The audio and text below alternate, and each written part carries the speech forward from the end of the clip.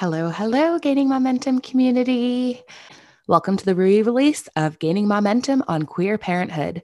Now that June has come to an end, we say goodbye to another Pride Month. We hope the month was full of celebration, love, solidarity, togetherness, hope, all of the beautiful things that could possibly come our way these days. And we look forward to another Pride Month because, yes, the celebrations are in June. Just because Pride Month is over does not mean that we can't continue celebrating the LGBTQIA2S plus community all year long. We hope you enjoyed this re-release.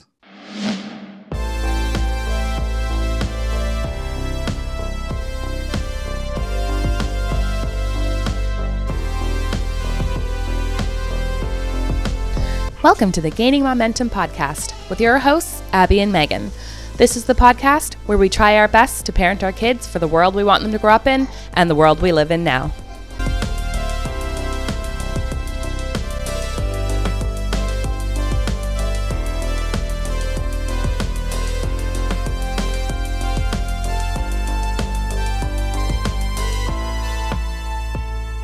Welcome back to another episode of Gaining Momentum. I'm so excited for everybody to listen to this week's guest. Before we get to this week's episode and interview, Meg, what's going on? Hi. So many things. So many things are going on.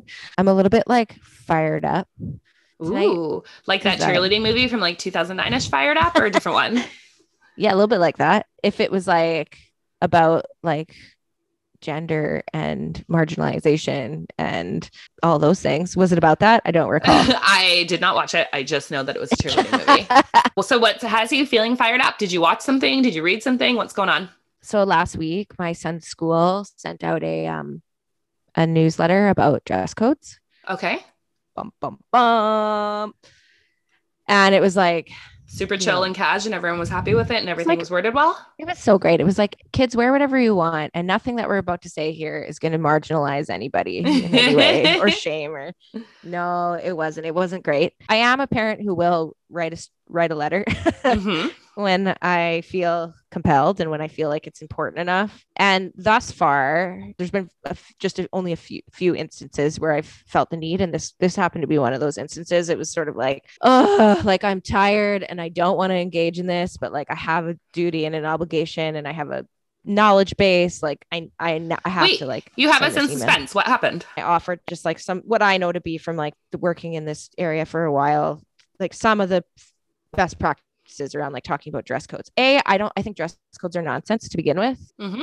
They mostly exist to police young women's bodies and are the roots of rape culture and misogyny and all of those internalized messages that kids take in at a young age and over target obviously young women and kids that are trans or non-binary far more than they do their cisgender male peers. So this is all the things that I'm thinking about. So anyway, I sent that, and I sent some information, I sent some articles. Good.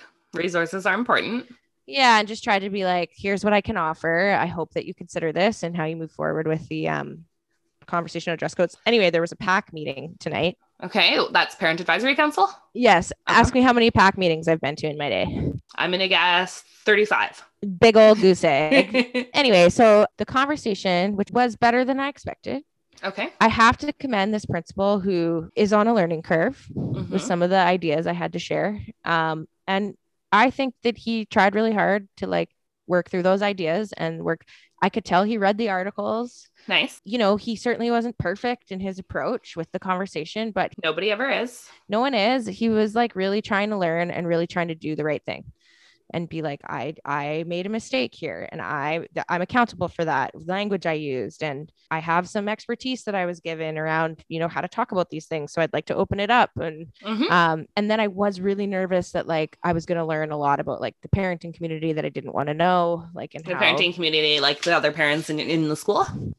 Yeah. And just you can live in denial, but then when people are putting their ignorance on the table, you just can't You can't unknow those things about what people believe. And I was pleasantly surprised by how many allies were in that conversation around why the language and why even dress codes generally in the way that they've traditionally been approached are really problematic and need to be reapproached or abandoned entirely, because we can't just divorce the concept of dress code from like history and like social context, right? Right. You know, there were a few interesting and frustrating comment. There always are.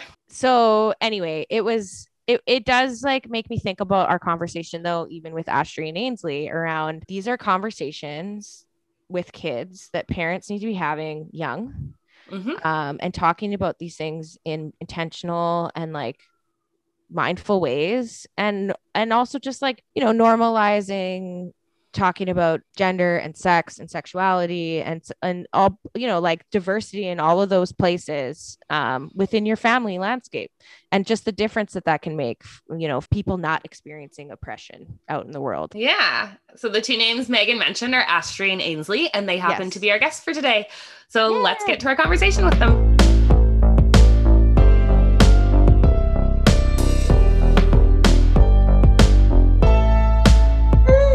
Welcome, Gaining Momentum community. Today, we are so excited and we're so honored to get to talk to two of my good friends, Ashley and Ainsley. Welcome.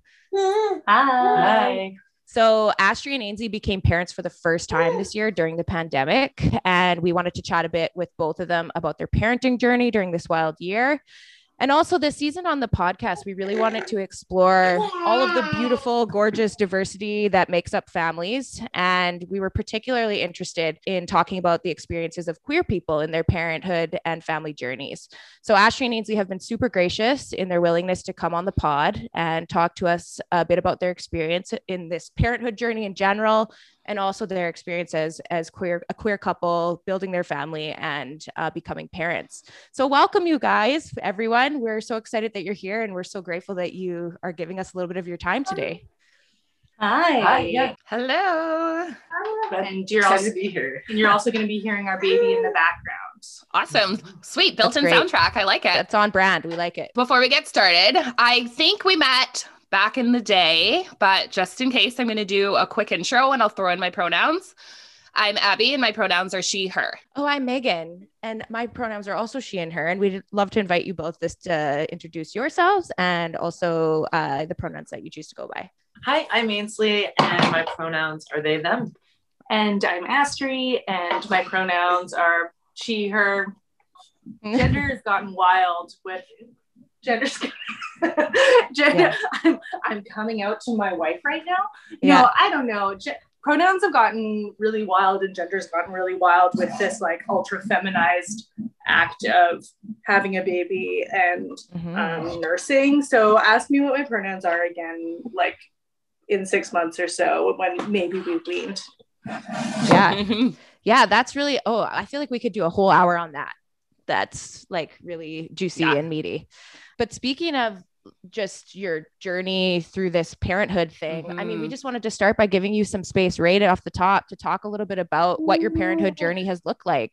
So anything that you want to talk about in that landscape. So everything from, you know, your experiences in getting pregnant to your birth experience and, you know, this whole wild first year of pandemic parenting. Yeah. Oh my gosh. Well, I mean, I guess Ainsley and I talked about what we might share with your listeners for this. And we talked about how what we wanted to put out there was maybe what we would want to hear when we were starting or thinking about a parenting journey. And so I guess one thing that has been really cool and special for us has been really expanding the meaning of family in the process of having our little kiddo. I don't know if you want to speak to that, Ainsley. Yeah, well, you know, we explored like a lot of options as far as who's going to get pregnant and how, and we were definitely open to all kinds of different ways. But the way that we landed, I feel like we got pretty lucky. We found a friend of ours that Astrid knew since high school, and I knew independent of Astrid even before Astrid and I like knew each other, started dating, and he agreed to or offered up to be a sperm donor. And, you know, and we talked about it. We're like, okay, lots of people have said that, but like, you know, we talked and talked and we're like, okay, I think this would be awesome. Like, let's go back. And he's like, yeah, okay. Yeah, I think I'll do it. And he talked to his family about it, right? Yeah. One of the things that made me I think your kid actually wanted to tell the story. Yeah. They're like, this is my story, actually. So you're right. It is your story.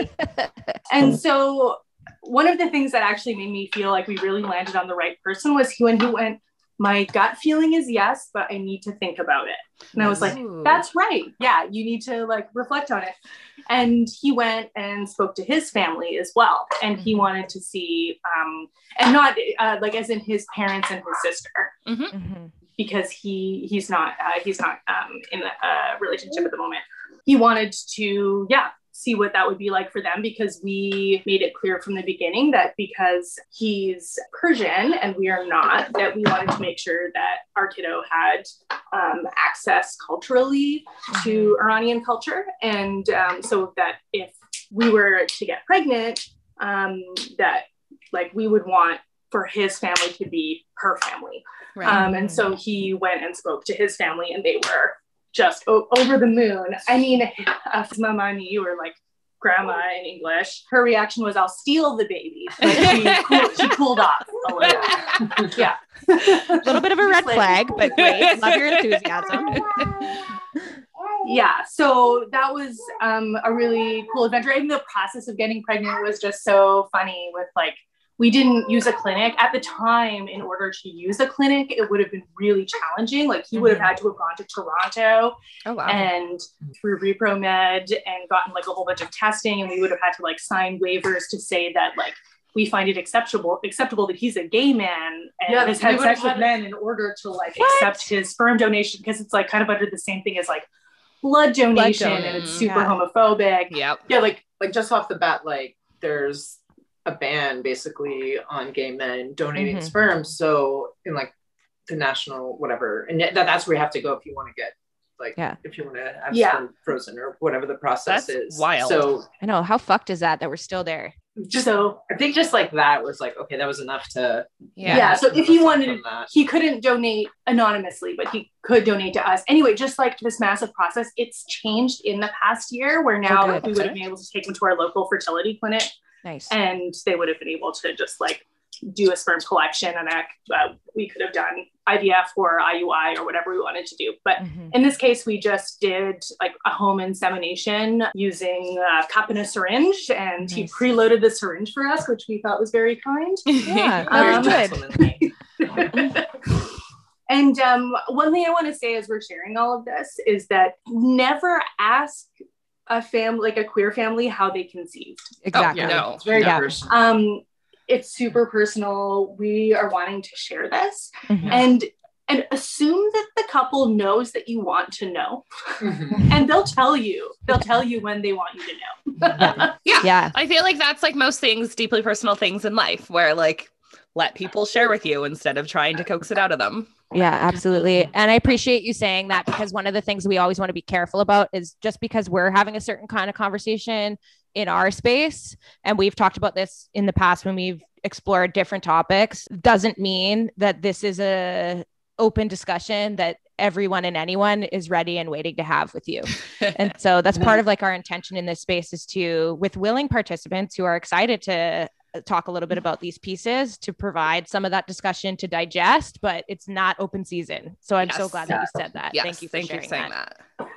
Yeah, I had an uncle that I'm not super close with, but I said, hey, my wife's pregnant. We're really excited. We're having a baby. And he just kind of threw up his arm, was like, how does that work? And like, that's not. Exactly. You're like, so there's this thing called Google. You can actually type in questions there. Yeah. When a family member, even someone who's in your orbit, says or does something like that, do you have strategies that you use or that you feel comfortable sharing for just even other folks that might be listening about when they're coming against those moments that are very, not just uncomfortable, but like, you know, invasive and inappropriate? I think like just in some ways, I know which, I kind of like ahead of time know which kind of people, relatives in my life, and which ones are like you know, some people surprise you, but I knew that particular like uncle was, you know, he's not somebody I'm gonna like talk down from things or whatever. Just kind of knowing that like I don't necessarily owe him anything, and I can like make a joke, and I think I just made a joke like, oh, I'm really good at what I do or something. I think I had like a free, I don't know, something I had thought about or something. I didn't, but it was very vague, and I just kind of walked away in that like instance. But like, I love that that was your response. I'm just that good. I didn't know you said that. That's so funny. And yeah, I think you're right. I think we go into a lot of these interactions anticipating what people's reactions might be. So I think, giving yourself a bit of preparedness is probably a good idea. But one person who really surprised me actually was my dad, because in the process with him, like when we were trying to get pregnant, I just told him how we were trying to get pregnant because I didn't want him to be weird. Yeah. And so I just, you know, when we did announce pregnancy, so I was like, yeah, we have a sperm donor and we're doing home insemination. And I think I even told him about the glass engraved turkey baster that a friend of ours gave us for our wedding gift. That's incredibly sweet and unique gift. Very funny. Yeah. Don't use a turkey baster. It's not the right shape. But movies tell me it's so easy. Yeah, I know. Anyway, I mean, it is like fairly straightforward, but the turkey baster is just the wrong device. Use a liquid oral syringe. Yeah. Okay. Anyway, so I gave my dad forewarning, but then one thing that he did that really surprised me is that when we made our pregnancy announcement online, he sent me an email and said, some family members are wondering how you got pregnant. What should I tell them? Oh, that's lovely. And I was like, high five, Dad. Thanks for asking. And so I told him, you can just let him know that we have a known donor who's a friend who's going to be part of our kid's life, and that should, give them all the info they need. Yeah, exactly. Yeah. That's the difference, right? Like info that, because people need a lot less info than they think they do. People think they're entitled to a lot more than they are. Yeah. And I mean, for us, oh my gosh, she's standing. Okay. You saw it here first live, folks. you heard it here first. You heard it here first. People needed slightly more information with us, just because our family expanded by more than one person when our daughter was born. Our family expanded by like one, two, like four people immediately who were involved in her life, the two grandparents and the sperm donor and her aunt. And so that's relevant to our other family members. But if we didn't have a known donor, then it's like all someone needs to do is like, we got a sperm donor, which like, how else do you think we got pregnant? Yeah. Like, I don't, what's the... Yeah. But it's like, you wouldn't ask a straight couple, like a cis straight couple, like, when did you guys like bang it out? And like, how did... What night did that happen? Tell me about it. How long did it last? Yeah. Like, what positions were you in? So it's just like so wild to like... Oh my gosh, let's start telling people we had a threesome. Yeah. And then you're like, no, let me tell you more. No, this isn't enough detail. I got more for you. Yeah. And they're going to be begging you to stop. You're going to be like, no, one more thing. Let me tell you. Yeah. Hang on, let me get the notebook out. Yeah, it's just wild. I mean, and that's so much a part of like what we wanted to unpack today is just like the things that people say and do that, wherever it's coming from is where it's coming from, but that they maybe do know or they don't even know is not okay, right? Or is making a family or a couple's experience or even a child's experience in the world as they move through the world that much more oppressive or othering or difficult. And so I'm so grateful that you were willing to share even that piece. Well, I've got one thing for people not to do ever. Don't ask who's the daddy or who's father or who's... Yeah. And it's like, that has so many connotations, like not just in the gay community, but like, I mean, already, but it's just like everybody is focused on, because like there's, I don't think that we're doing it like the right way or the better way. Like I said, it's very deeply personal. It's only because we have this like relationship with this person. But like, if we had to go anonymous or like whatever various routes, there's nothing wrong with that either. And people whose who don't have anything to do with that other person. Like that's okay too. And like, as a non-gestational parent, like when Astrid was pregnant and people were like asking a lot of questions about where's dad or like, or whatever, like that really like bummed me out because it's like, well, I'm dad or the dad, or like, I'm the parent. Like I'm the one that's, don't worry, you're also the daddy. That's right. On good night. Yeah, you are. Yeah. Pretty much, unless you're on an episode of Maury Povich specifically about finding out who the father of a child is, there's no reason to ask who's the father. Totally. But it's like, you know, I'm the one that's like here every day, actually had a really difficult pregnancy. So it's like miserable. Like, you know, okay, yeah, this guy. High five. I feel you on that. High five. Yeah, Abby and Astrid, big time connection on. But yeah, just kind of like heteronormative, I guess, just understanding of like family and like, you know, who's where and like, and how big of, you know, it's just wild that people put so much emphasis on like that one little tiny sperm, you know, like the only act they do is just that one is donate sperm that one time. And it's like, there's just so much work that goes into it, you know? Yeah. And he donated sperm a handful of times. Oh yeah, like, he did a bunch. Yeah. You know, but it's like, but that's it. It's like, this dude has done very little work. And we're very grateful for that small amount of work he did. Yeah. But it's like Ainsley was there in the thick of it with me, just so miserable. And now Ainsley is this incredible parent. Like, I admire your parenting so much.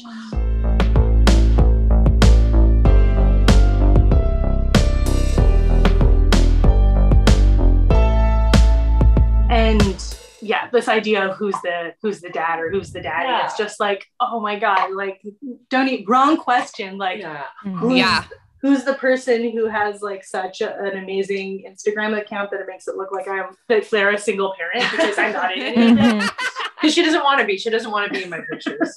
She's the person that's there day in and day out parenting. And there's a difference between like parenting is a different thing, and that's the important piece. Yep, absolutely. And I mean, the sperm donor is going to have an important part of life. It's been less this year because of COVID, but in the future, you know, we're all hoping that it'll be able to be a bit more significant. But even then, it's not the day-to-day, which is, you know, where the real parenting is.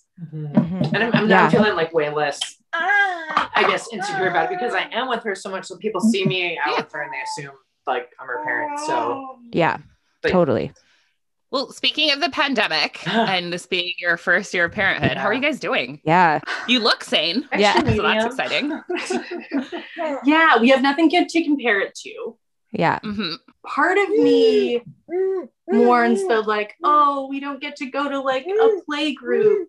But then the other part of me is like, I can't even understand, like, I can't even stand the online spaces of like the mommy groups, right? And it's usually moms, and it's just such a cis straight normative space. And so it's like, I say that I wish we could go to playgroup, but also I might hate it. We are part of this really rad queer and trans trying to conceive and postpartum parenting group that now meets online. But oh my gosh, there are people that I were pregnant with that are these rad queers that you know, we were there are these rad queer and trans parents who we were pregnant with, who we were so excited to like be parents and have our babies with and hang out, that now we, you know, really can't do. We met one of them in the park recently as restrictions have gotten a little bit lighter, which is cool, but that's exciting. So that stuff we've missed. And then I guess the really big thing we've missed out on is the ability for our child's 8 grandparents to be able to be helping. Lord, do we need the help? But just present and getting to know her as she's growing up. We were able to make one trip to the Okanagan. One trip to the Okanagan, which is where both of Astrid's parents are. But it's only one time in this entire year, and it meant that like when we were in the hospital, like, you know, it was, well, first of all, I couldn't even be there. So when the pandemic, when all of this started, like, let's see, you were like a couple months due in like February. And like, I went to Florida. It's the last time I traveled. I was due May, and stuff was shutting down. And you weren't like, you weren't super, you weren't feeling great. You're still, so I went to the wedding by myself. And I remember thinking then that if Astrid flew with me, I was like, oh, you should probably wear a mask because, you know, I'm hearing about this thing. And like, you know, so it was on my mind then, but like I went to a wedding with like 150 people come back. And then it was like, oh, okay. So I guess we like stay in now. And not too soon after that, you know, it was like the stay home orders. And then like the first few weeks when you go out and like all the canned goods are gone, like all that kind of stuff. So like, that was just like super intense. Just like, oh my God, what kind of world are we bringing our baby into? It just felt like so unknown. I just remember those first few weeks watching stuff like from Italy and all that stuff. I mean, it got much worse, but in the States or whatever. But and meanwhile, I was on the, you know, parent groups online on Facebook and whatnot. And there was like a few weeks there where people were going in and giving birth without their spouses. And that was terrifying. And then we did have a doula who was going to be there for my birth. We were hoping for a home birth, which we weren't able to have because I had preeclampsia. What up? Me too. Oh yeah, sorry. Just adding insult to injury or injury to insult, injury to injury. And so so we weren't able to have the home birth, and then but then knew that we were only going to be allowed to have one support person and no doula at our particular hospital. That's not true of all hospitals. But then Ainsley couldn't be there for the induction. So I had, it's like, when we went from like, oh, you're due in 2 weeks to your blood pressure was high, just like at a check with the midwife. And there was like, okay, send you home with your own blood pressure measure, whatever it's called. Blood pressure cuff. And so the next day was high again. And the midwife said, you know, go to the hospital, get some blood work done, but bring a bag just in case. So to like bring us to the hospital, and then like, okay, well, we've got to induce you because you have preeclampsia. And then like I was there with you for only about an hour. Yeah, just for the insertion of the catheter. Which was actually in a lot of pain. Like, and then I just had to leave. It was awful. So hard. You know, and just go sit home and just like wait to hear like, how are you doing? And like, you know. Yeah. Can't even imagine. And then the silver lining being that Ainsley got a bit of sleep before I got induced, like with the oxytocin 24 hours after the catheter insertion. But the oxytocin drip got started, and then they were like, okay, now you can call your spouse and tell them to come. And I had a really awful nurse who was being really weird about a variety of things. Did she ask me how we got pregnant? Yeah. She asked me how we got pregnant. What? As well as doing some other really awful like stuff that was really inappropriate. And like Ainsley got called my friend in hospital, garbage stuff. Anyway, but so I was just like alone with this nurse who was being super inappropriate before Ainsley could even be there, and before my midwife had arrived. So at your most vulnerable, cool. COVID made that process really awful. When I got there, it was like, that was the first time we had been in the room with, or at least I've been in the room with other people, like since this all like started. So it was like, oh wow, now I'm like looking at people for the first time. Like, this is weird. And just stuff like, not having a doula there. We had like everything all planned out. But once we were in it. And thankfully, like our midwife, who was amazing, like after she delivered the baby, which was a whole process. I'm not saying it was a whole, like, just like that, but she like picked up our phones and like took some pictures of us. So we were actually able to get some pictures. But then, from there, just was down to, what's it called? Delivery? No, after delivery. They call it, mother babe. Antepartum. They should call it antepartum. Antepartum is fine. Well, because also that just makes it sound more medical. And if you're in a hospital, I feel like cutesy isn't necessarily what you want. cutesy and exclusive, or cutesy and inaccurate and exclusionary. No. And people who give birth aren't necessarily mothers. Yeah, exactly. And there was like the first nurse that we got down there was like lovely. And she was even just like super affirmative as far as like me and like being the parent and like, oh, and she's like, oh, sometimes the dads will like take off their shirt and put their baby against the chest to do like skin. to do. And I was like, great, thanks for telling me, like that was great. But it's like kind of calling, like not, using, like should have just been like other parent. The other parent. Yeah. But she was clearly from a place that was just so genuine care of like, I'm seeing you as the other parent who would do the thing that the other parent does. Yeah. So it's like not everything in the hospital was garbage. Most of the stuff in the hospital was garbage. One, because of COVID, but mostly because of like homophobia or like at the very least, just like institutional, like supremacy of heterosexuality and binary gender stuff too. Yeah. And then and then just some like some other awful stuff. And like, she was posterior and like I had like 3 hours of pushing before they were like, ooh, you should maybe like try another way of getting this baby out. And so ended up using the vacuum, was narrowly able to avoid a C-section, but honestly probably should have had a C-section. But that could have gone badly and I could be saying the other thing. So who knows? Yeah, for sure. And then I hemorrhaged and that was awful.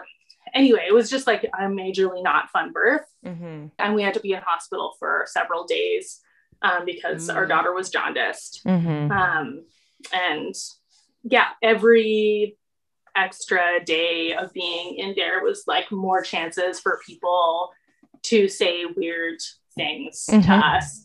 And then the level of cooped up during COVID, because it's like normally they would have like I'd be able to just walk our daughter to, they had like an outdoor atrium area where I wouldn't be like leaving the hospital, so there doesn't have all of like those extra things where they worry about babies leaving because you're still there, but like the outdoor atrium was closed, which now we know is like that was the safest place at the hospital. No kidding.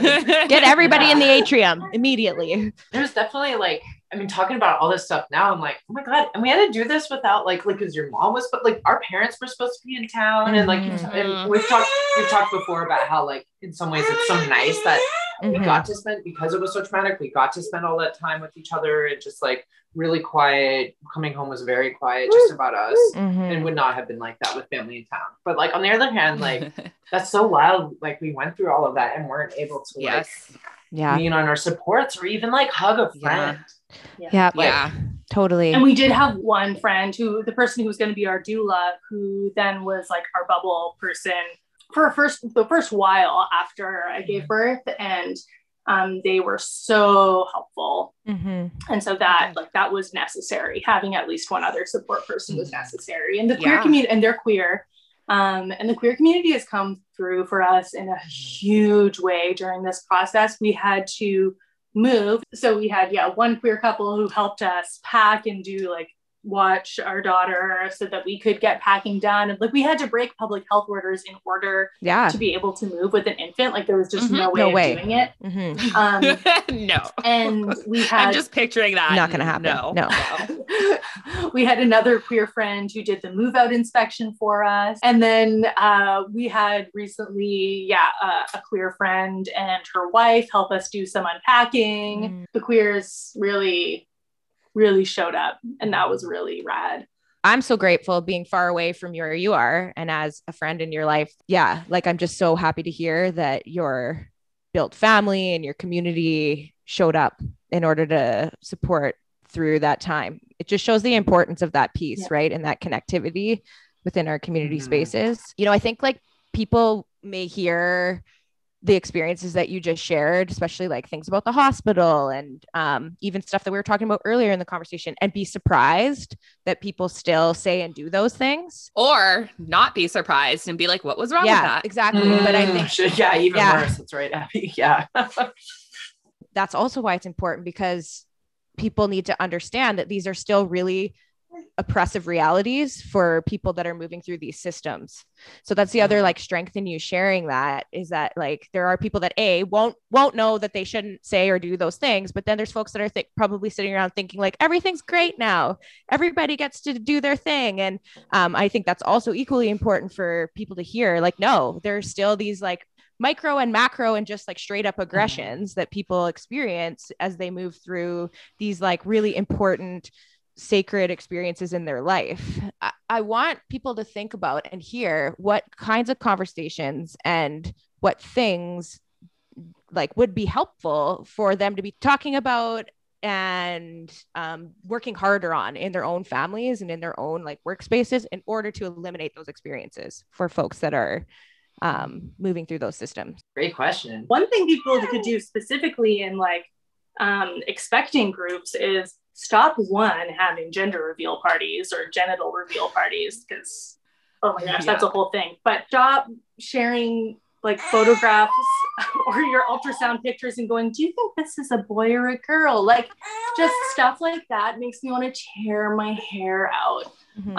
Just because I mean, we chose not to find out the sex, and we are choosing to use gendered pronouns for our daughter as kind of like a best guess. Yeah. But when she gets a bit older, maybe we'll like be like, hey, we're going to try a new pronoun today. See how that feels, you know, but just for now, just to make everything just easier.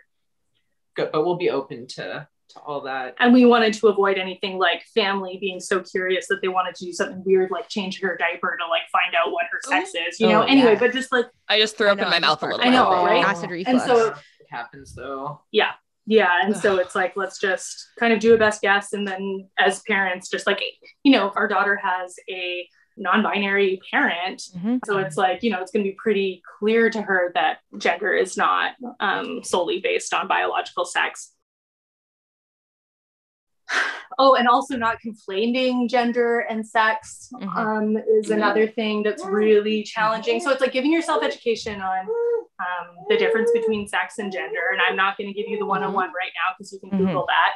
Or you can go back to our episodes from season one. Yeah, exactly. Yeah, you went through it. But don't make it the job of people with identities different than yours to educate.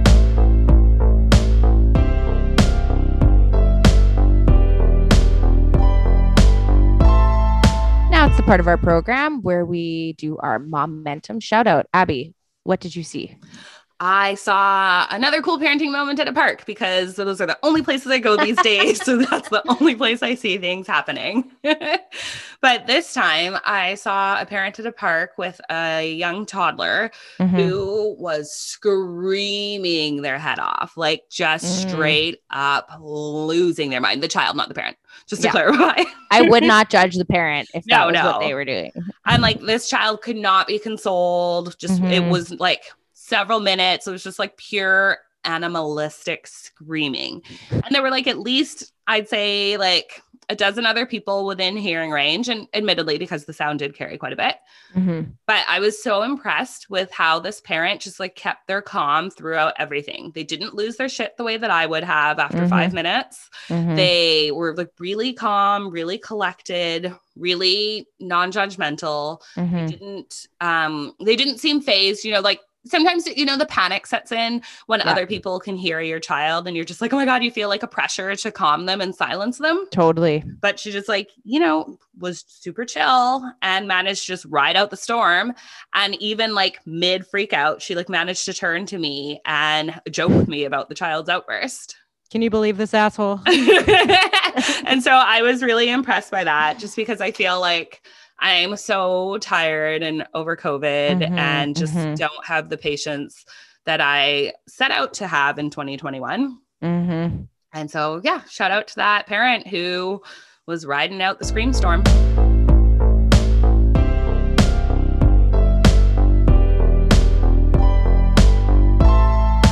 So one thing about like the parenting space is that I found it like really like inaccessible, like accessible to like not just me as like a non-binary and you know kind of maybe on the masculine side of like the gender binary, but like it's like Ashley went to those mommy groups and were like, you know, felt grossed up, and then like I didn't even go to them because they were just so, everything just felt so alien to me. And like I found that like I was so interested in like connecting with other people and like reading about things and whatever. But so much of this stuff just felt so like not only is this space for like women, but it's for a certain kind of women. It's for heterosexual women. It's for women between this age and this age. It's for women that aren't fat. You know, like there was just, it felt so exclusionary to the point where like, I feel bad for like cis men that are like, you know, either dads or soon to be dads. And like, they do want to be like more involved, but it's just, or like these beginning like parts or like learning or sharing and talking.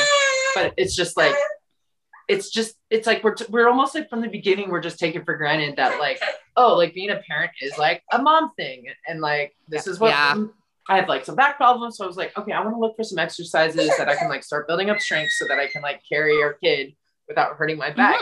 And even just like when I was looking for a very specific thing that like, I should be able to Google this. Like I can Google, I know how to Google, right? Like, but I got sent to like this page where it was like, tips for carrying the baby, and it was like basically like they were talking to like a 50s like housewife, like put them down in the playpen for a few minutes. Do you have a family member that can help out? Like, do you have like, can your I don't know, just like not even considering that there's another, and there are single parents out there, that's great, but like for the people there's multiple, or for like people on the side of masculine or men, like I just found it very alienating and like hard to find information. And I found Sanctuary and like our queer parenting groups. I found the midwives, the particular midwife thing that we went to, was very inclusive, very like bringing me into the fold and like, you know, and all of that. So, and from what I understand, there are really two camps in midwifery of like the people who are rad and progressive and like queer, like there are so many queer midwives, and then the really old school, like Yoni Gaia, sacred feminine midwifery, you know. But like I would say for queer families, if you're finding the kind of the queer positive midwives, that's like a really potentially affirming space in a medical system that's like really not affirming for the most part. I consider myself like a femme queer, and like I'm embracing masculinity more these days, just to, I think, like as a response to this super feminized labor that I'm doing of feeding our child through nursing, and which I call breastfeeding, but chest feeding is another good non-gendered way of talking about feeding babies from your body. But yeah, it's like, even for me, who consider myself like a femme queer, to that like this space feels too like girly for me is like, imagine Ainsley trying to fit into that as like a non-binary masculine of center person. There's so much of what you've been saying, and this has come up into my brain a couple times with things that you've shared, that these are just best practices for everybody, right? Like you say something and it's like you said, Ains, before, I'm starting to feel for cis, like dad identifying parents because of their, and there was some other things that you were saying at the beginning, even around like asking people about things around their pregnancy. It's just like so much of what we're talking about here is actually is beneficial to everyone. Right. And it makes spaces more accessible, less oppressive across the board. They're just best practices, period. Yeah, 100%. And so, another best practice that people can have is the way they talk about families with their children. And so I'm thinking of, well, we were both there for the first time when we were at the park. And there was a little girl, I'd say probably about 6, who was so interested in our daughter and clearly really likes babies, and was like, oh, I wish I could hold her. And we're like, oh, we would love for you to be able to hold her, but because of COVID, you can't. And then at one point she goes, so are you both her mommy? And we're like, yeah. And I mean, like, Ainsley doesn't identify as a mom. Ainsley uses the word Ada to describe themselves, but it's like, we don't need to. But for kind of like outside looking in, I'm happy to be seen like as mom. Like for people that know me, like Ada, but like for little kid on the street, that's fine. Like, and you know, it sucks that Ainsley needs to be like, I'll accept this other thing in order for like to easily move through the world. But you know, but that's the world we're in. And so it's like, if this is the thing that legitimizes Ainsley as a parent, great, whatever. And so we're like, yeah, we're both her mommy. And it was very sweet. She went, oh, I only have one mom. She's like, but I have 2 grandmas. We're like, oh, that's really nice. Not quite the same, but that's cute. And so my first thought was like, oh, her family must have like talked to her about this stuff. That's really cool. And then that quickly started to disintegrate. She was like, so do you have husbands? Follow-up questions? Oh dear. And we're like, nope, no husbands. We're married to each other. And she was like, so does your baby have a dad? We're like, no, Whoa. 2 moms. And she's like, so, okay, so you don't even have husbands. Like she was really processing this. And it was like, Right. one, you're like missing out that like some people are just single parents by choice, or single parents not by choice. They're just single parents. Yeah. So it's like clearly their family missed out on telling her that. Yep. And then like for her, like her mind was really, there was no prejudice in it at all. She was just trying to figure this out. And it was like, she shouldn't have to figure this out at the park with us. Yep. With these 2 strangers. Exactly. Yeah. Like I feel like she was let down. This could have been so easily built into her education. And so then she had another interaction with you at another, like you ran into her again at the park at some point. Yeah. Oh God, part 2. But like maybe asking, oh my gosh, she basically was asking for the birds and the bees talk with Ainsley. Oh, right. Oh Yeah. It's like, Right. She was I left so our last excited. conversation really thinking about this. Can we circle back? How? But you know what that also tells me? That she's so thirsty for information and didn't know where to get it from, that she's like, you know what? These strangers seem like they will give me the real info. I will ask them follow-up questions. And it's like, you know what? Like, you did come to the right people. Like we do, I've straight up done sex ed. Yeah. But like families, do you want the queers giving your kids sex ed? Because we will. Yeah. But, like, Sometimes when mommy and mommy love each other very much and they're married, they get a cup. They get a friend. But I love that. Well, my child also had a question for the 2 of you, because with each episode that we're doing this season, when we have guests, I've been asking him like, okay, this is what we're talking about. Do you have any questions? So I explained, I was like, okay, we're going to be talking to Ainsley and Astrid today. They have a new baby. And then I explained a little bit about your family makeup, and he had no follow-up questions about that because we've talked about it before. And he's a child. So kids kind of, I find they go with whatever. That's great. So his very important question for you is, what is your daughter's favorite toy? Good question. Solid question, Wow. buddy. He always has the best questions of any of us. our keys. Yeah, like literally our keys is her favorite thing to play with. Favorite toy is the keys, and her favorite playmate is our small dog who they exchange toys through the baby gate. But yeah, puzzle piece Awesome. is the, I guess, the toy. Yeah. Yeah. Oh, but yeah, so I do want to circle back to this conversation we were having with the girl at the park. Mm-hmm. And so that second time she was still processing, and she asks Ainsley specifically, she's like, so if you don't have a husband, how was your daughter made? Mm-hmm. Like, how did this happen? And so Ainsley's like, I think I need to bring the book, What Makes a Baby, to the park. Yeah. Were you also at some point like, who and where is your grown up? Totally. I think like tired over in the corner, because clearly they have a very inquisitive child. So. Yeah. Yeah. They're really tired. But I definitely didn't have like a quippy, funny answer or anything. I was just like, oh, go ask your parents. Yeah. It's also not on you. Yeah. Which is also fair, because it's not your job to educate this random child at the playground. But so much of what I'm hearing there is it's like, we still have lots of talking to do and lots of work to do around how people are talking about families in their families. Like, well, and I think that people are like doing so much better with talking about bodies and talking about families and giving young kids an idea of like how this stuff works. Like, they're getting better at using anatomical language. It's not your pee-pee, it's a penis. Yeah. And saying vulva instead of vagina when they are talking about external genitalia. Yeah. And so I think they're doing a lot better, and they're like, oh, check mark, good parenting. I told my kid that that it takes a mommy and a daddy to make a baby. Maybe they give them a little bit more information about like a sperm and an egg, but it's like, no, you do have to go a little further than that. Like, it's not just mommies and daddies.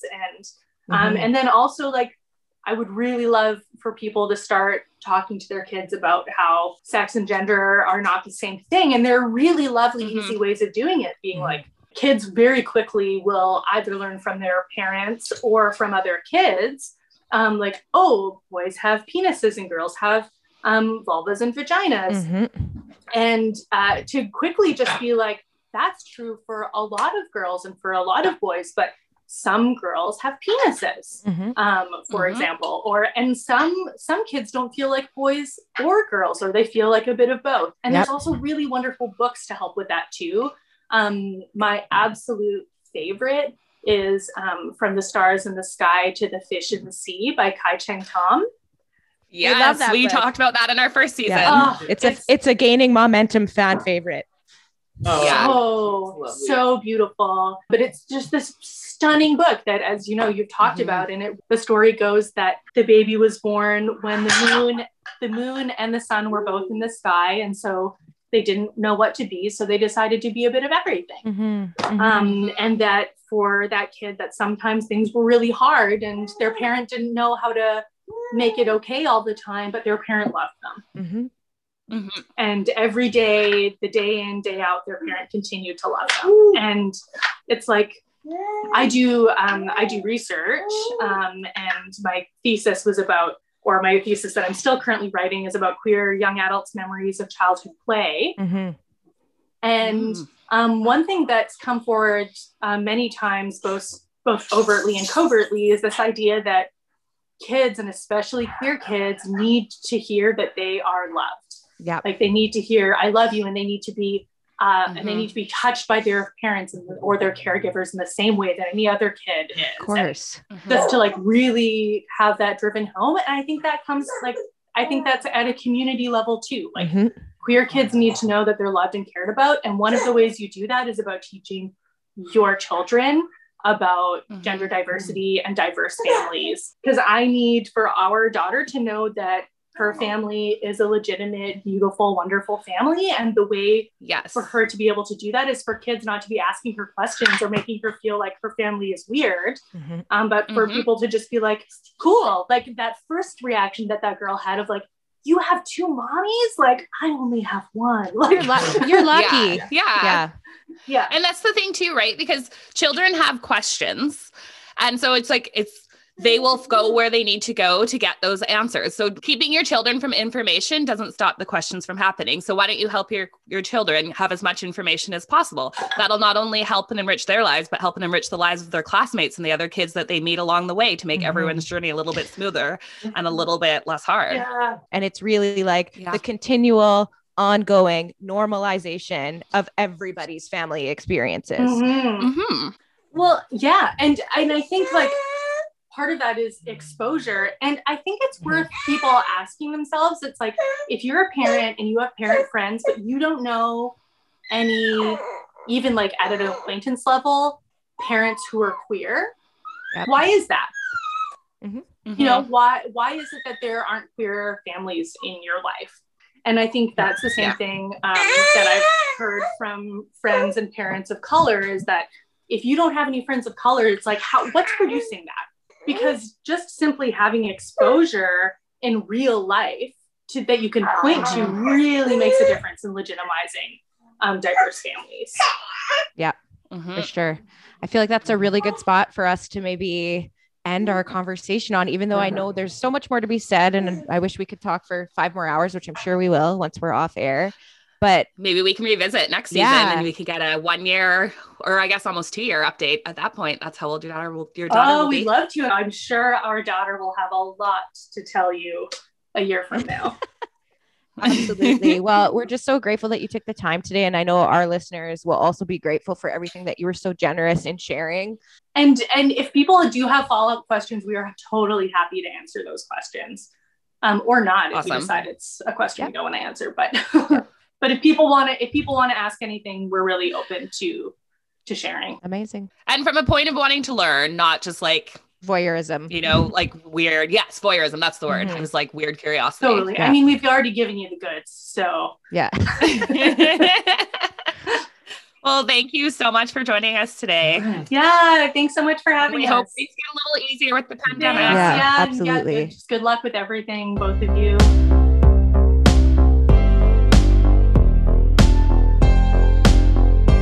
And now let's pause for momentum.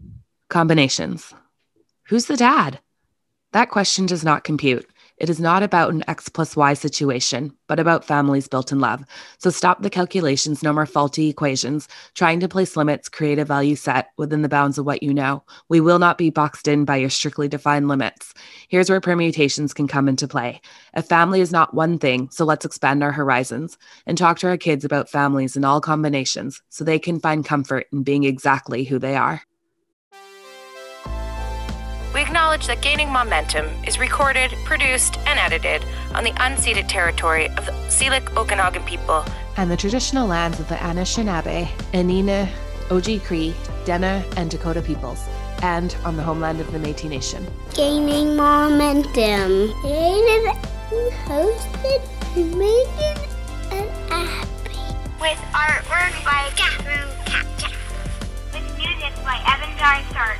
Please check our show notes with each episode for more information on Catherine and Evan, plus how you can stay in touch with us through email, Instagram, and Facebook. We look forward to hearing from you.